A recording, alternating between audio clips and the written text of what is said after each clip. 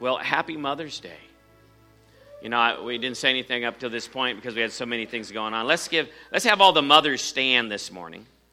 And I should have had just the non-mothers sit down. That would have been easier. But let's give them a big hand today. And we honor mothers in this house. We are thankful for moms. They are the backbone of society, and we're so thankful for them. You may be seated, and may the Lord bless you. And I just love having just an honor for them. The Bible says to honor your mother and your father. It's the first commandment with the promise that it may go well with you, or that you may prosper, and that you may live long. How many of you want to prosper and live long? I think most people want that. Well, a lot of that is tied up in the way that you honor your mother. Well, yes, your father too, but today we're talking about mom. And we know that part of living long, prospering, being a success, is understanding and honoring our mothers, because I'm going to show you today some amazing things that God equips mothers in particularly to do to make you a success. And that's why if you honor her, she can honor you. If you relate right to her, she can relate right to you. You can have this divine relationship and have what the giftings of a mom really are employed into your life to transform you into something way more than you would be if you did not have that effect and that influence that comes from a mother. So let's bow our heads. We're going to pray. We're going to get into the message here. And I want to talk to you about some things, some gifts that they have. And my title is The Gifted Kingmakers of the World. And we're going to look and see how mothers are kingmakers. You know, rarely can someone say, you know, that they're self-made, but there's some influence in their lives that brings people to greatness. Let's bow our heads and close our eyes. Father, we just thank you for mothers today. Father, we thank you for the Word of God. Father, I ask that you open the eyes of our understanding by your Spirit. Father, I pray that you give me clarity of mind, articulation of speech, boldness of spirit to speak as your oracle, as one who not speaks of his own heart, but from you. And Father, I pray that each one here would have ears to hear, hearts to receive, and a will to be doers of your word, not just hearers only. And Father, that each one would be transformed by the renewing of their mind. And Father, that they would be conformed to your image as a result. And we give you all the praise, and we thank you for it. In Jesus' mighty name. And everybody said, amen, amen. Well, today, as I said, my title is The Gifted Kingmakers of the World. That's truly what mothers are. And I'm going to ask you to open your Bibles to Proverbs 31. We're going to begin there in verses 1 and 2 as our keynote verse that we're going to work from today.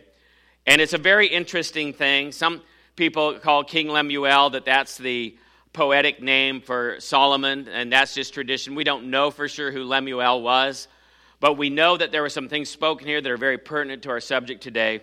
And we're going to begin reading there in Proverbs 31, verses 1 and 2. And it says this, the words of King Lemuel, the prophecy that his mother taught him. And so we go on, it says, what, my son, what the son of my womb, and what the son of my vows. Kind of a regressive statement there. He starts out with son, son of the womb, and son of the vows. Oh, really, you just reverse that, because it starts out with the son of the vows, and then comes along, and it's a son in her womb, and then comes along, he's born, and it's her son. And so we see there's a regressive statement there, and a reflective statement, and it's very interesting because what was just said there in those few words are very powerful. And today I want to talk to you about 4 gifts that mothers possess to be kingmakers in this world, to raise their children to be conquerors and overcomers. Can I get an amen? Something very, very powerful about that. And I want to also turn in the New Testament to 2 Timothy 1 and verse 5. And we can see that this principle to make great through the mother, and we can talk about the father, but that's not our subject today. A mother and a father. All through the book of Proverbs, it talks about the influence of a mother and the influence of a father. You know, the law of thy mother and the teachings of thy father, and many different alluding to that. And so 2 Timothy 1:5, look what it says. Very powerful thing that Paul says about Timothy.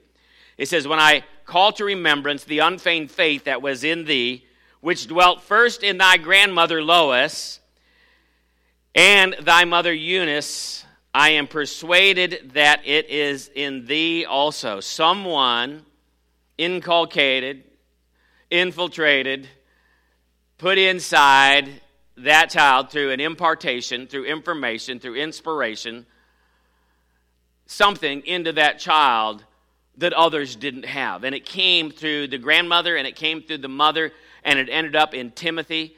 And Paul recognized that and could see that. I can almost tell you many times when I see young people, I can almost tell you that there's not a mother in the home with that boy or that girl.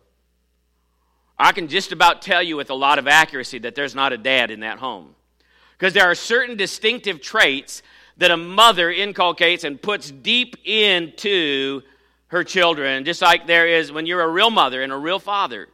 There are certain traits that a father puts deeply in to the consciousness and the fabric of his children that cannot be put there by any other means. And God created us to be husband and wife, and to be the male influence and a female influence married together to represent the image of God, therefore God's influence in that child. Can I get an amen? We need to understand that. So it's very powerful, these influences and these giftings that mothers have.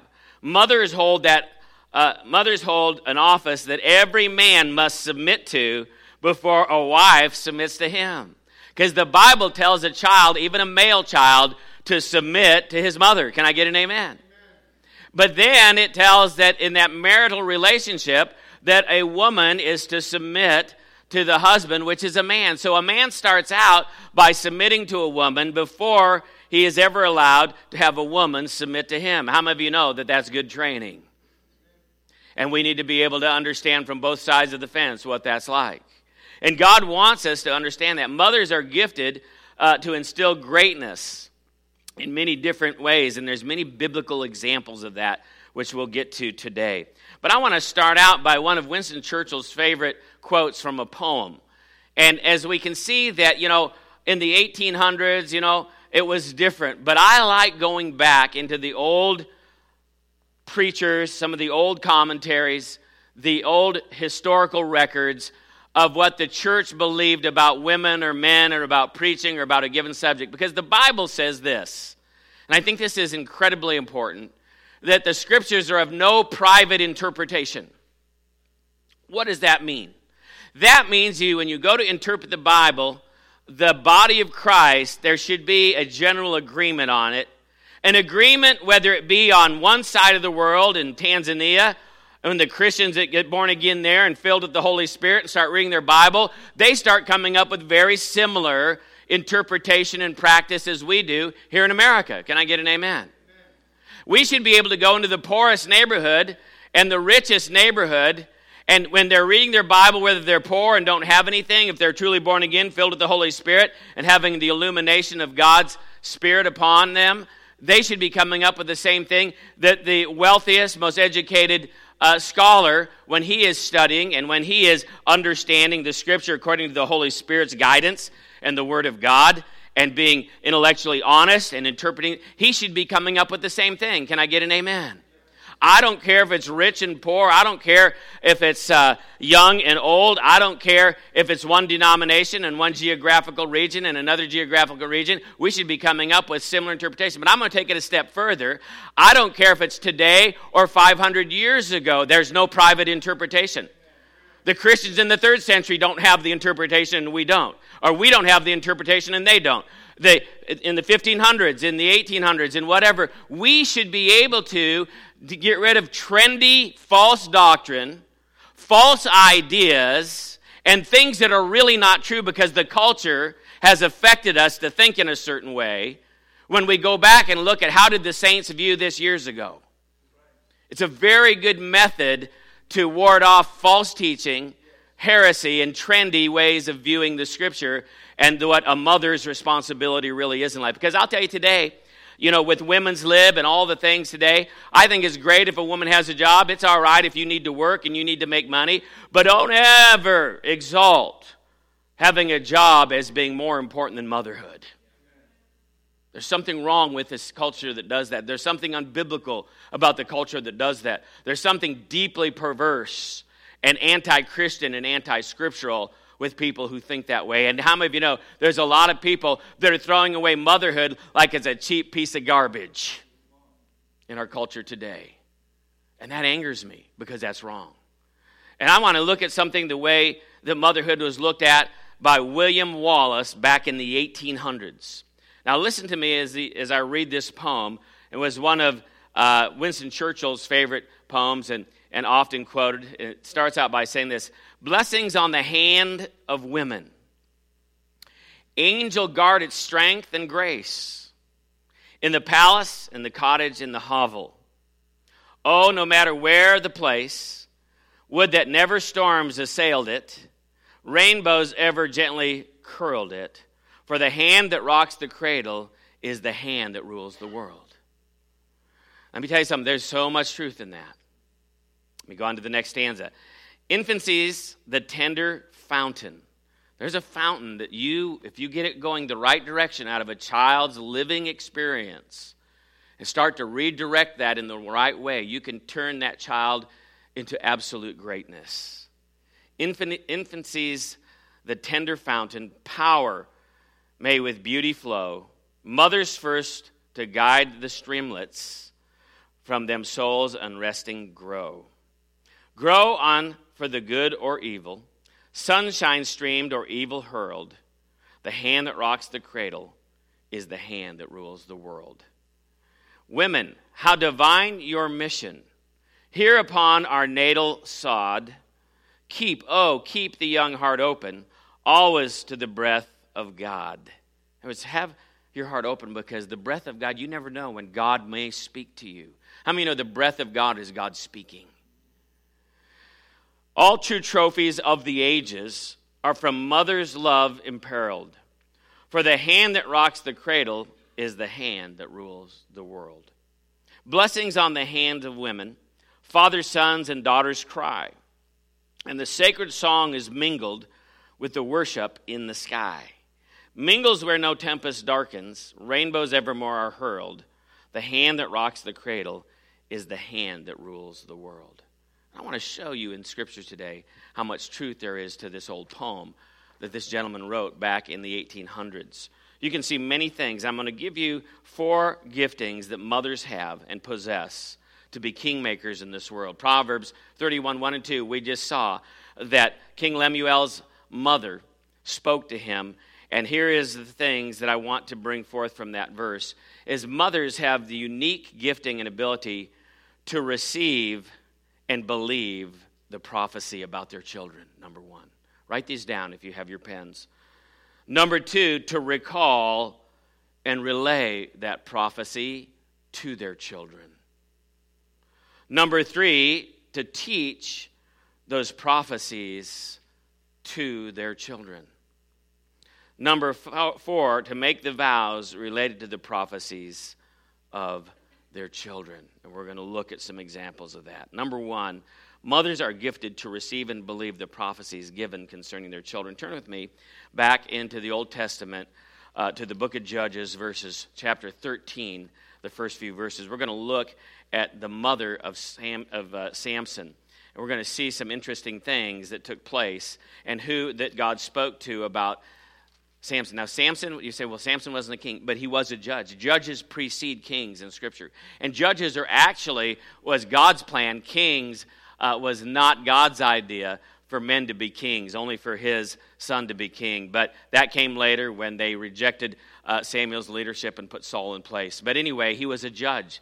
He is a type of precursor to kings, and that is a type of greatness in God's eyes. We've got Judges 13, verses 1 through 3, and it says, "And the children of Israel did evil again in the sight of the Lord, and the Lord delivered them into the hand of the Philistines for 40 years.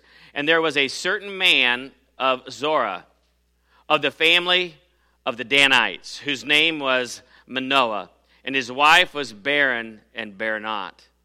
And the angel of the Lord appeared unto the woman," everybody say the woman, "and said unto her, Behold, now thou art barren, and bearest not, but thou shalt conceive and bear a child." The prophecy begins right there. Well, she knew she was barren. She already knew that she did not have children. She didn't need to have the angel tell her that. She already knew that. But what she did need to have the angel tell her is the prophecy that he begins to speak right now. "And you shall bear a son. Now therefore beware, I pray thee. And the angel of the Lord appeared to her and said to the woman," I'm going to read the whole thing, Behold now, thou art barren and bearest not, but thou shalt conceive and bear a son. Now therefore beware, I pray thee, and drink not wine nor strong drink, and eat not any unclean thing. For lo, thou shalt conceive and bear a son, and no razor shall come upon his head. For the child shall be a Nazarite unto God from the womb, and he shall begin to deliver Israel out of the hands of the Philistines. Now this was spoken to a mother, because mothers spend more time with the children than the father. Can I get an amen? And I believe this. Paul told Timothy, he said, you are to war with the prophecies that were spoken over you. Did you know life is supposed to work like this? And some people are oblivious to it. But life is finding out what God's will is. Finding out a rhema word, a prophetic word, and what it is that God has for you in your life, and begin to live it out. And you're going to have to war with the prophecies about your life. Did you know that all the days of your life are written in a book? It says in Psalms 116. Did you know the Lord says, I know the plans that I have for you of good and not for evil, to give you a hope and an expected end, to prosper you and not to harm you? Did you know that all the days of our life God has, if we'll but walk in that predestined plan? Did you know that God can speak to a mother about the plans for her child and begin to reveal that? And the mother, until the child can do it for himself, can begin to war with the prophecies, like Paul told Timothy, that have been spoken over you. In other words, take the sword of the Spirit and the shield of faith and begin to believe the word of God and begin to live out what has been spoken over you. Begin to live out what the Bible says about you, who you are in Christ, and finding out your identity, and finding out that when you begin to war with those prophecies, those more specific words that God has for you, those rhema words, that you're going to have to war, because the devil's going to want to shut it down, make it unknown to you, and keep you oblivious to it, or if you do know it, keep you from doing it.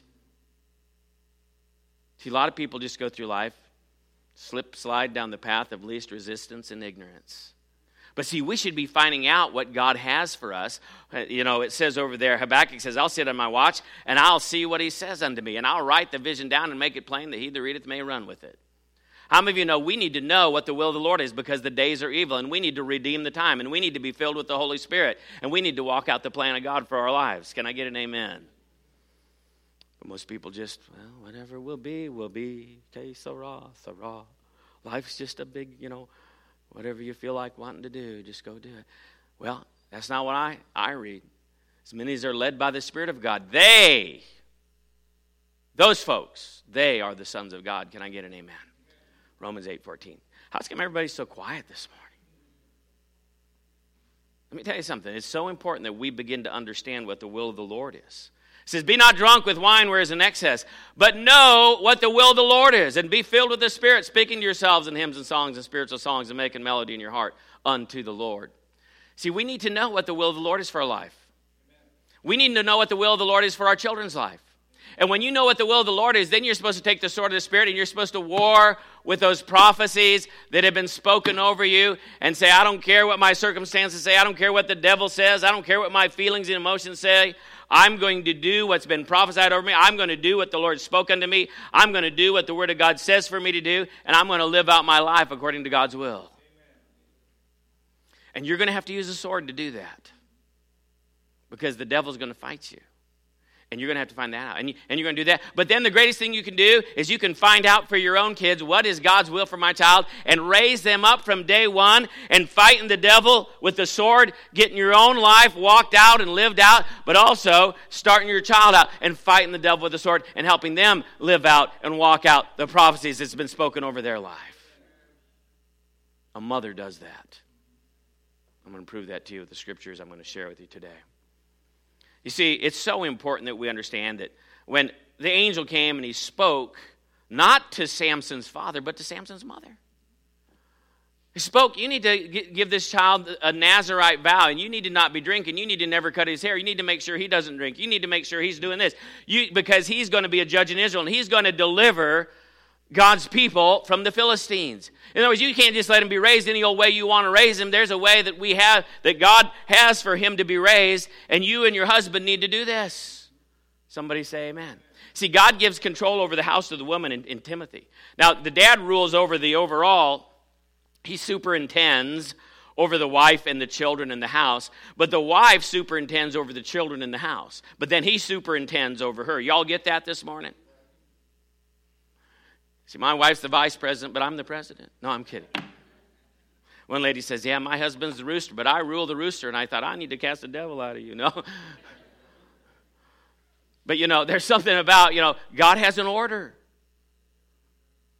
God has an order. And Jesus was not the king, but he's the King of Kings. And Lemuel's mother taught him the prophecy that was given. It says, King Lemuel, this is the prophecy that King Lemuel's mother, everybody say mother, taught him about how to be a king. She says, don't hang out with loose women. Don't go get drunk on wine and forget justice.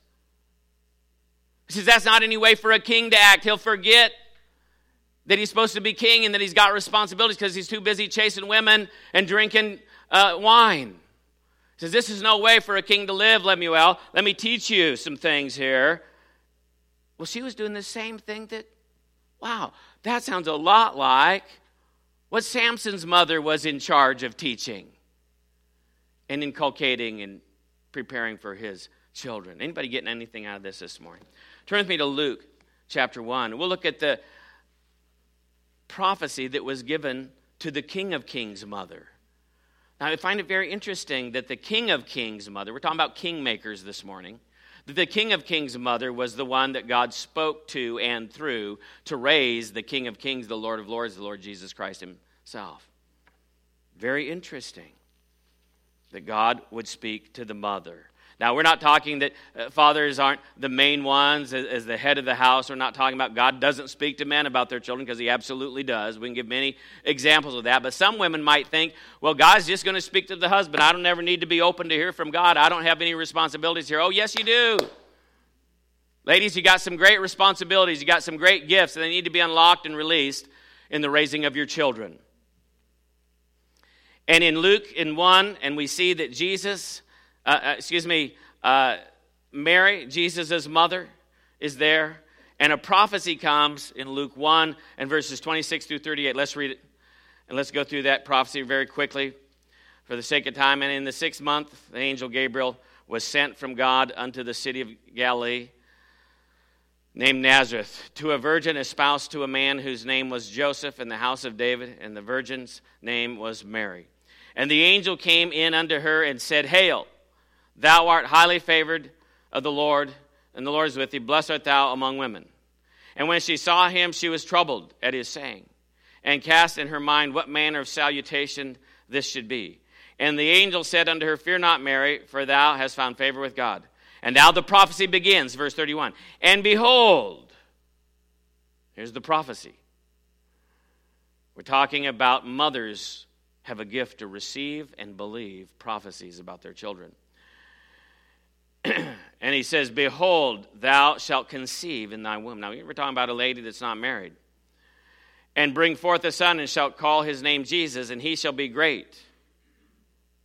See, well, now I need to know this. I just learned that I'm going to have a child. I just learned that I need to call him Jesus.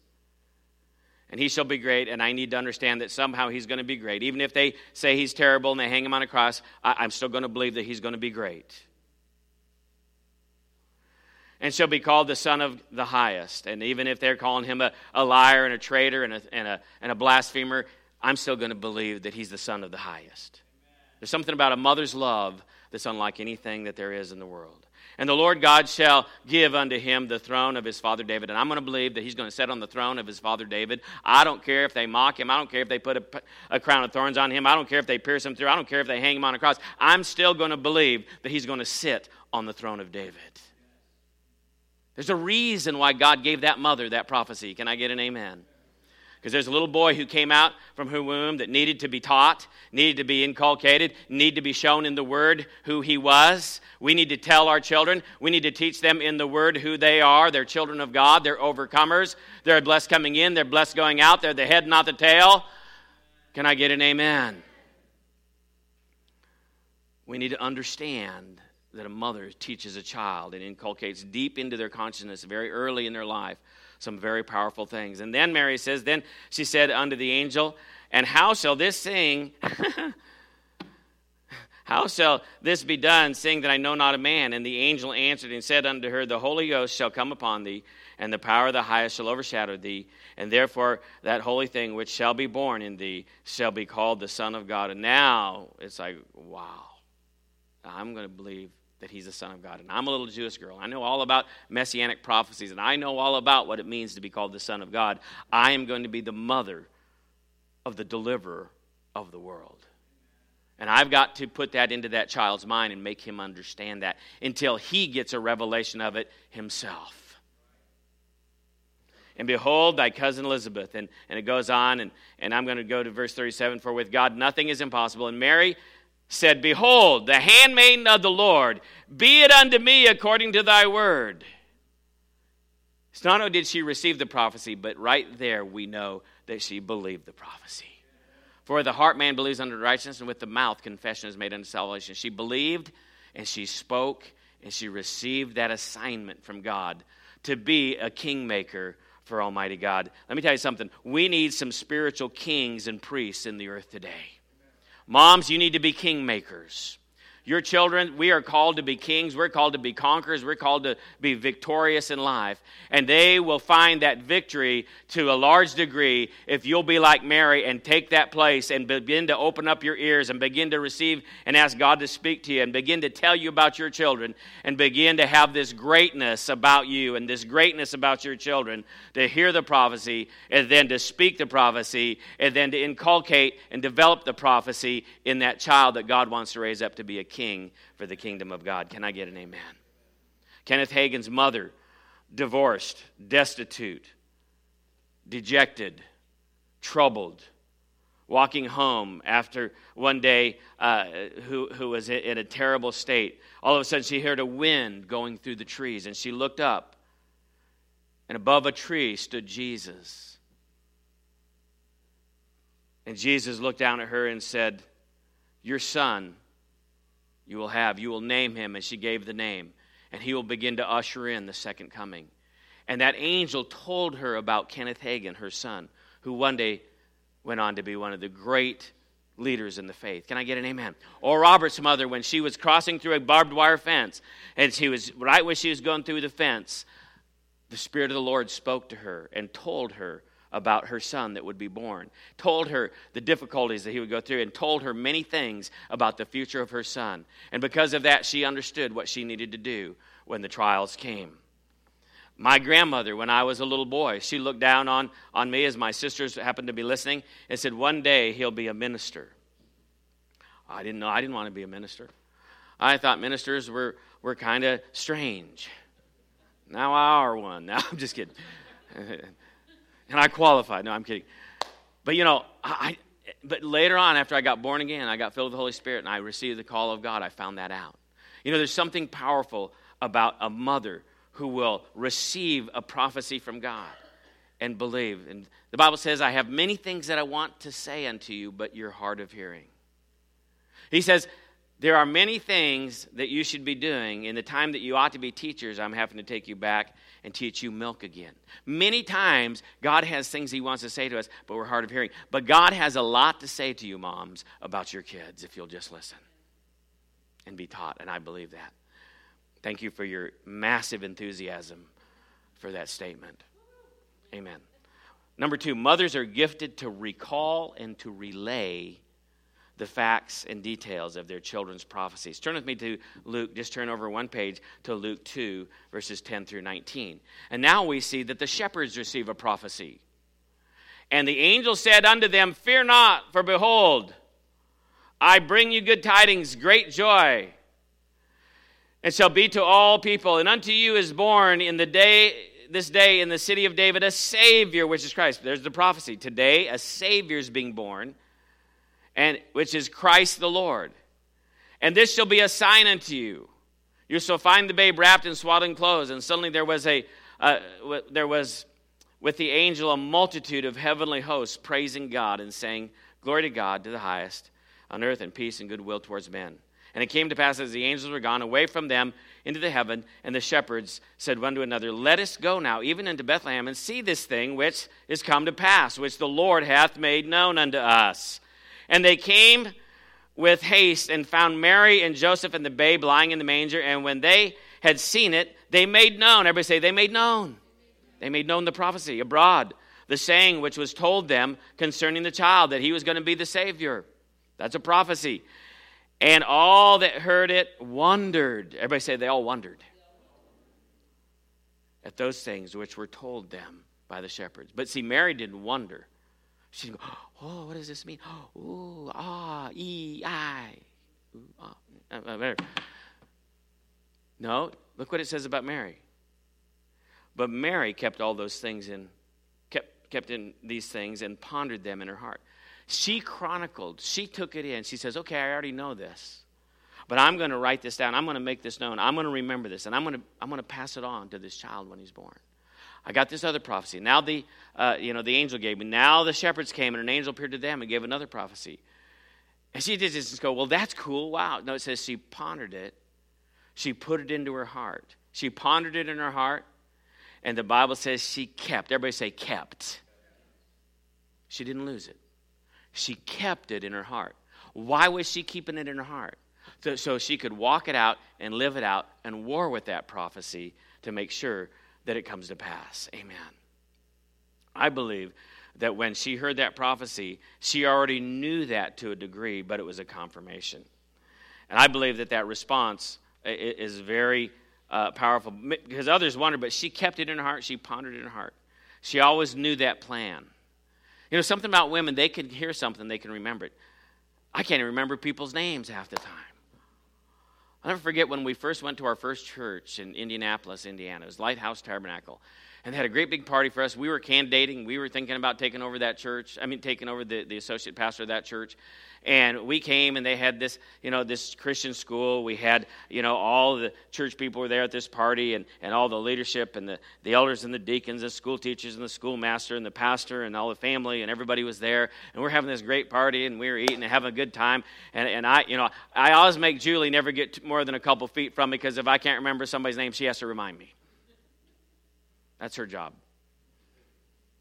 And I'm having a good time, and all of a sudden the schoolmaster stands up, oh, we've got this fun little game we want to play.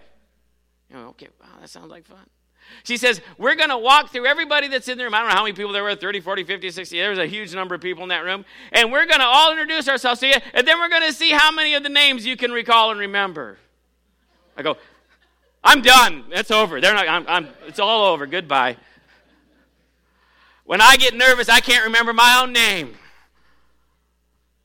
And all of a sudden, they go and they've introduced all themselves to me. I'm up. And they say, okay, Pastor, how many names can you remember?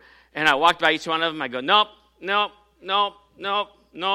remembered one out of the whole group. How many of you have ever blacked out during a test?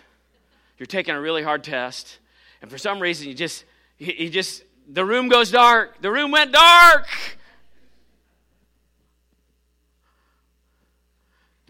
Julie, I only got one. She only missed one. Tell you the truth, it really made me mad. I go, God, this is not fair. Why do you do this to me? They don't want me. She'll be the pastor now, not me. Oh my gosh, I couldn't be more humiliated. It's my one deep, dark secret is I have a hard time remembering certain things like names, and I can memorize scripture. I can't hardly look at a scripture and not memorize it. I just look at it and I can say it. I can remember it.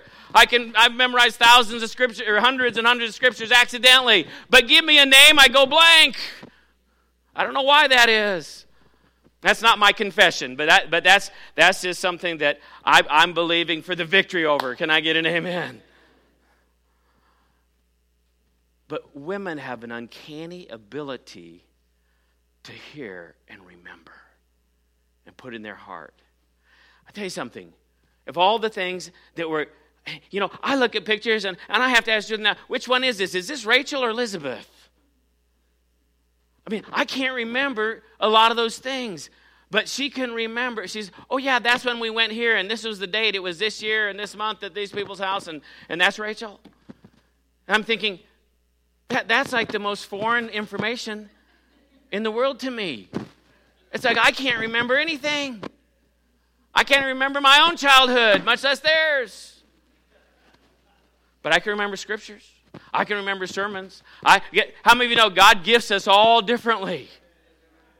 God gives us all different abilities. God gives us certain things that are just, you don't even have to work at it. You're just good at it. And you can't help it. And you don't even have to try. You see, who do you suppose gave Jesus his identity as Messiah? Who knew the prophecies of his childhood? And how it was all turned. It says, but Mary kept all this in her heart, and she pondered it. She already knew the plan. She chronicled it. She made it so he could know that. I believe, that God has a way. I remember when I was a little boy, my mom told me after I got called to the ministry, she says, I thought you'd be called to the ministry. I go, what? She says, when you were a little boy, you went and you looked out the window, and he says, well, there is all the world. Then I stood up there, and I pretended that I was preaching. And it's an amazing thing. You'd think that I would remember that, but I did not remember that. My mom says that when I was a little boy, I got up, and I stood on this, there was a table, and I looked out the window, and I stood up real dignified like I knew what I was talking about, which I didn't. And I said, well, there is all the world. And I started to preach and talk and say things. And I remember when John Kennedy got shot, I went to my mom and said, who's the most important man in the world? What's all this stuff? Captain Kangaroo, they took it off, and they got all this about John Kennedy. What's going on here? So what's wrong with them? It says he's the most important man in the world. He's the president of the United States. I says, oh, wait a minute. No, he's the second most important. The Pope is the most important. I says, well, then that's the one I'll be. I said, I'll be the Pope. I won't be the president. How many of you know a child's imagination is a wild thing? And I'll never forget that later on my mother told me that. And she says, oh, yeah, I knew.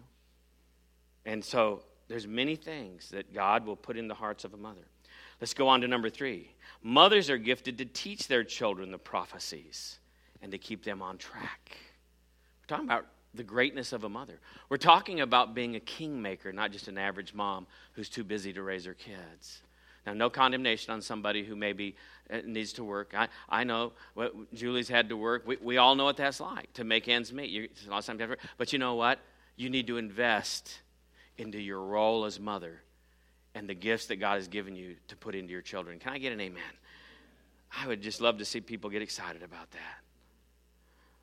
Mothers are gifted to teach. Turn with me to Luke 2:43. We're going to look at some things there. And it says here about when they went to the census, and they were all going to be counted in the temple, but they, supposing him to have been, we're going to go with 44, in the company, went a day's journey, and of course they'd go in for 3 days and be counted at the census. And there was thousands of people there, and they're coming back home, and they sought him among their kinsfolk and acquaintances, and when they found him not, they turned back again to Jerusalem seeking him. So here's Mary and Joseph, and they lost Jesus. Where'd Jesus go? Where is he? How many of you ever gotten a little irritated when your kids disappear? It's like, where is he? And I still have that problem. Just kidding. But it's like, where are they? How come they took my car? and you're where are my kids? Where's my kid at? I know none of you ever have those type of things happen. So they're saying, where's I feel kind of good because Mary and Joseph had it. Where's Jesus at? And when they found him not, they turned back again to Jerusalem, and they came to pass that after 3 days they found him in the temple, sitting in the midst of the doctors, both hearing them and asking them questions. And all that heard him were amazed or astonished at his understanding and his answers. Somebody had been teaching that young man. And when they saw him, they were amazed. And his mother said unto him, Son, why hast thou dealt with us like this?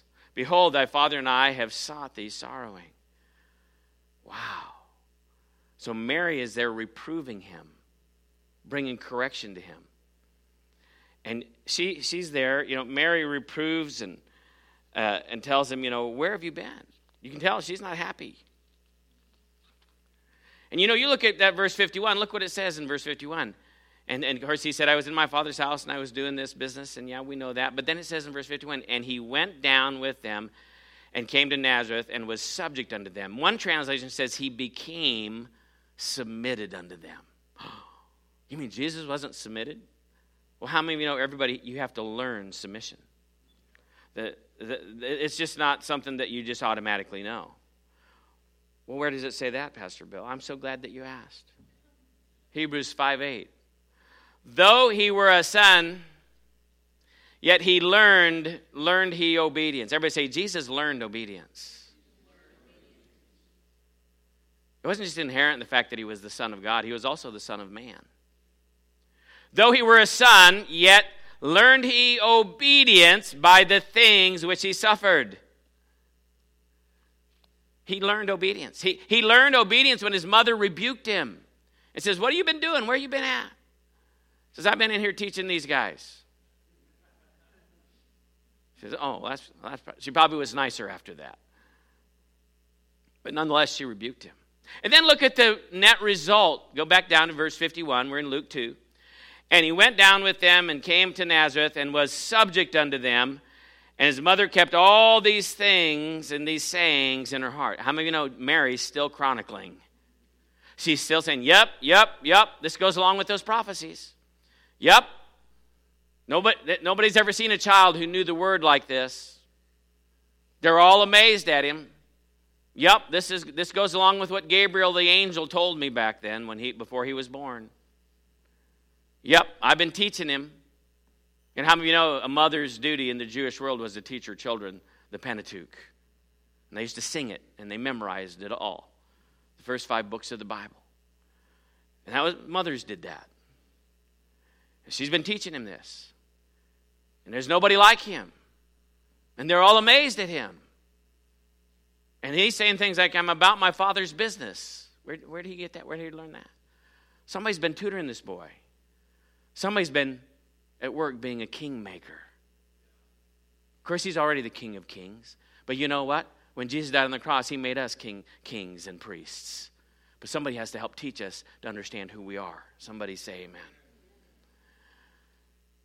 And then it says, she kept all these things in her heart, and Jesus increased in wisdom. You see, now, Jesus has just been rebuked by his mom, reproved. He's learning obedience or submission. He's learning. Everybody say he's learning it.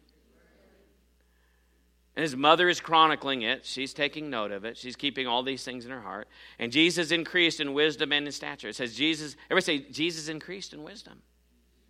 So if he increased in wisdom, that means that there was some wisdom that he didn't have that he obtained. And right after his mother reproves him and corrects him, we see, and it says in Hebrews, he learned by the things that he suffered. And it no doubt was suffering. It probably didn't feel good to have your mom rebuke you and reprove you and tell you, what are you doing here? And you need to become more submitted to us. And it says he became submitted to them. It doesn't say he just always was. It says he became submitted unto them. He learned obedience. And he grew in wisdom. There is a gift in mothers to teach their children wisdom through discipline. Proverbs talks about that. It used to be reading, writing, and arithmetic and learning to the tune of a hickory stick. Everybody say that. Reading and writing and arithmetic and learning to the tune of a hickory stick. Not a political correctness manual. Amen. So Proverbs 19:25 says this. I like what this says. It says that reprove, second half of that verse says, reprove one that hath understanding, and he will understand knowledge. In other words, if you reprove, Jesus had knowledge. He was pretty bright. If you reprove somebody that's got knowledge, they'll get smarter. It says if you reprove a fool, he'll hate you. But a smart person will increase in knowledge every time he gets reproved, every time he gets corrected. See, Jesus was growing in knowledge. Let's go to the last one. So a mother has a gift to be able to teach her children. there's something powerful. Let me just hit those again. I'm just going to give you those three that we've done. Mothers are gifted to receive and believe the prophecies given concerning their children. Number two, mothers are gifted to recall and relay the facts and details about their children's prophecies. Number three, mothers are gifted to be kingmakers to teach their children about those prophecies and to teach them into doing it and reprove them and cause them to grow in wisdom and in stature and favor with God and man. And then our last one here is mothers are gifted to make vows concerning their children. We can go to the story, and I'm going to close out on this, of 1 Samuel. Samuel, it says, was a prophet without any prophetic error. None of his words fell to the ground.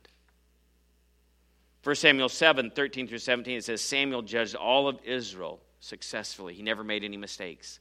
Samuel was a judge. Now, again, I said judges were precursors to kings. Judges were actually preferred over kings in God's system of things. Judges were kind of sanctified leaders or kings. Samuel was one of these judges, and the Bible says that his reign as a judge was without any error. He did everything right. How many would like to know that your kids are going to do everything right that they're going to do someday? I believe that God can help us with that.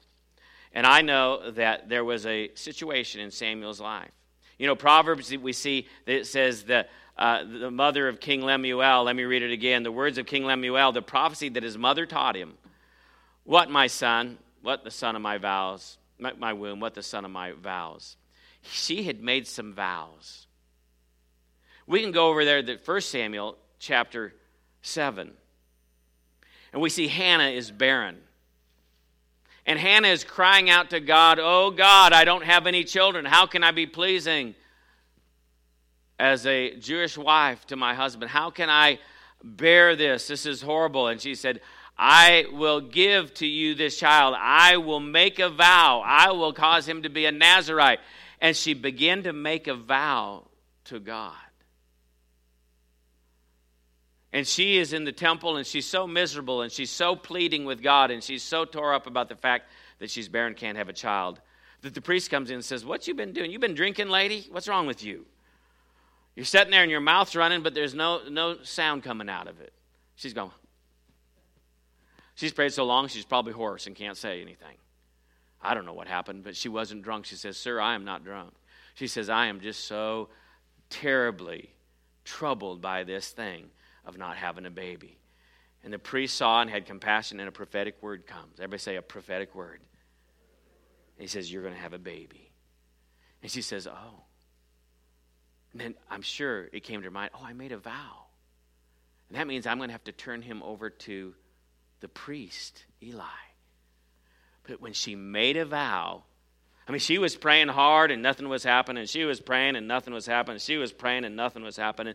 But then all of a sudden, she made a vow. It must have been God's will. She made a vow with that child. And right after that, the priest comes in and says, you're going to have a baby. And she brings that child to him.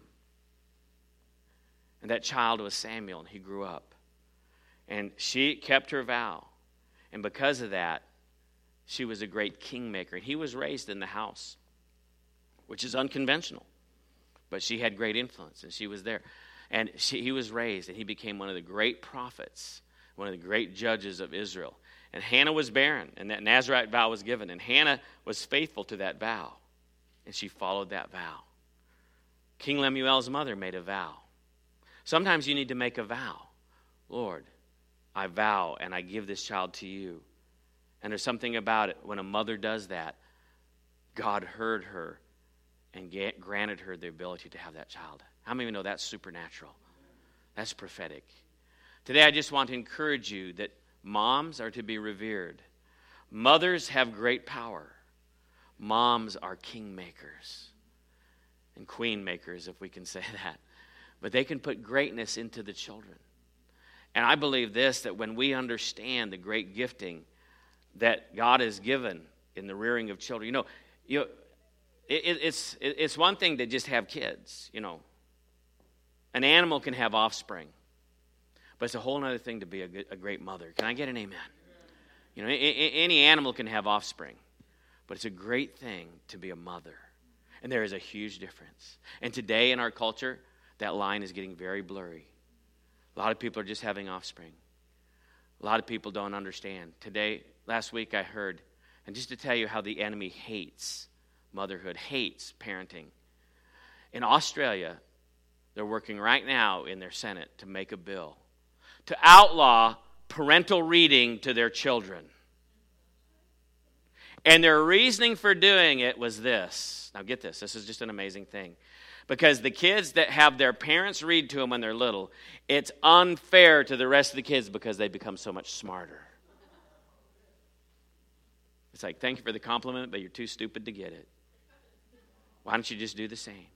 In other words, it is so powerful that when a parent spends time and reads with the kids, that in Australia, they see such a difference between those who do read to their kids and those who don't read to their kids. They're going to outlaw reading their kids because they see it as such an incredibly outrageous, unfair advantage over all the rest of the kids. Is that unbelievable? Is that backwards? Is that demonic? Is that crazy? But there's a whole generation of people that don't see the importance of those type of things. They don't understand the difference between just having children like an animal and being a true mother. And having a dignity about understanding that. And having a great understanding of how those who rock the cradle rule the world. Let's stand up.